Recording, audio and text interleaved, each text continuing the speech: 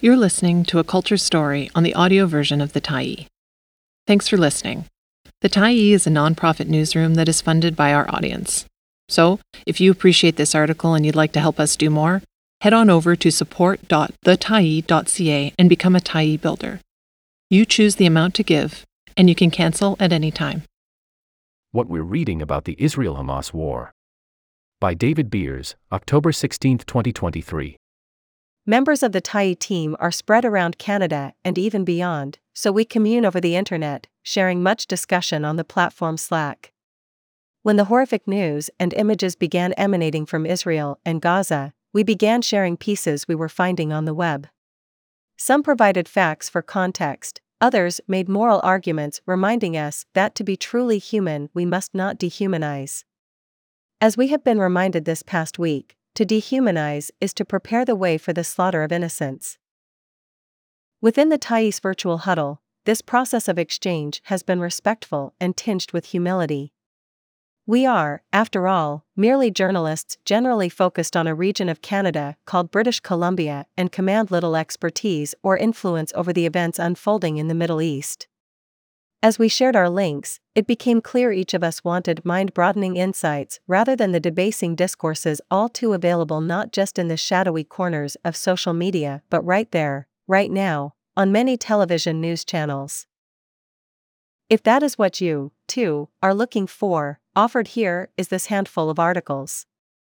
We selected them not because they perfectly address all aspects, what could, but because, together, they act as arrows pointing down a path towards more learning and compassion. Don't believe everything you see and hear about Israel and Palestine. By A.W. Olheiser, Vox. Drawing on their long experience monitoring and debunking digital misinformation, Olheiser discusses how fraught finding truth becomes when war goes online. They helpfully offer steps including Learn to Sift, which stands for these 4 steps: stop, investigate the source, find better coverage, and trace claims, quotes, and media to the original context. What's the Israel-Palestine conflict about? A simple guide. By staff, Al Jazeera. For decades, Western media outlets, academics, military experts, and world leaders have described the Israeli-Palestinian conflict as intractable, complicated, and deadlocked. Here's a simple guide to break down one of the world's longest-running conflicts, says this timeline extending back to 1917, when Britain's Foreign Secretary committed his government to the establishment in Palestine of a national home for the Jewish people. The attacks on Israel and the response. By Isaac Saul, Tangle. Philadelphia-based Jewish journalist Saul, who has spent time in Israel, runs what he describes as an independent, nonpartisan, subscriber-supported politics newsletter that summarizes the best arguments from across the political spectrum on the news of the day, then My Take. The My Take in this edition requires some scrolling to locate, coming after Saul offers his own set of curated links to other media. Saul's essay is worth finding for its measured, humane reaction to the terrible events, a journey of the mind and heart that begins with "It could have been me." 3 days later, Saul published another piece describing the response he'd received, another valuable read. The double standard with Israel and Palestine leaves us in moral darkness.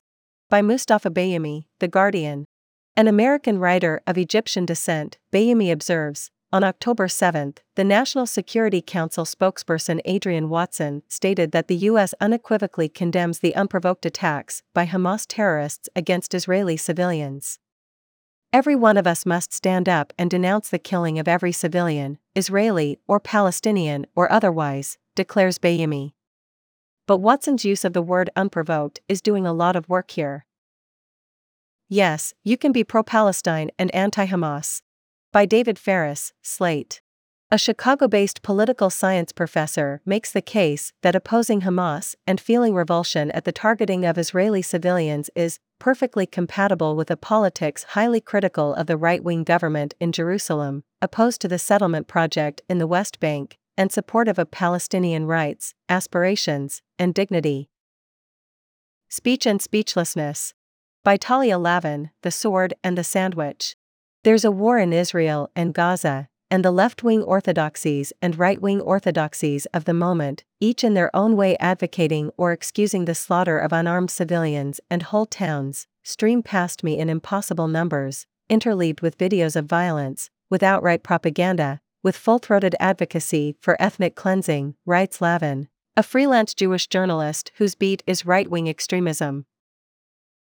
This short, searching essay, which folds in verse by a famous Russian Jewish poet born in 1891 and references Naomi Klein's new book, includes this: in this moment of peril, in which people I love are in real danger, the doubled self is present in its dark mirror. I feel the urge to speak meaninglessly, and the urge to stay silent, and the senseless notion that not speaking is the same as refraining from action. Thanks for stopping by the Tyee today. Anytime you're in the mood to listen to important stories written well, we'll be here. And if you'd like to keep independent media going strong, head over to thetyee.ca and click on the Support Us button to pitch in. Finally, big thank you to all of our Tyee builders who made this story possible.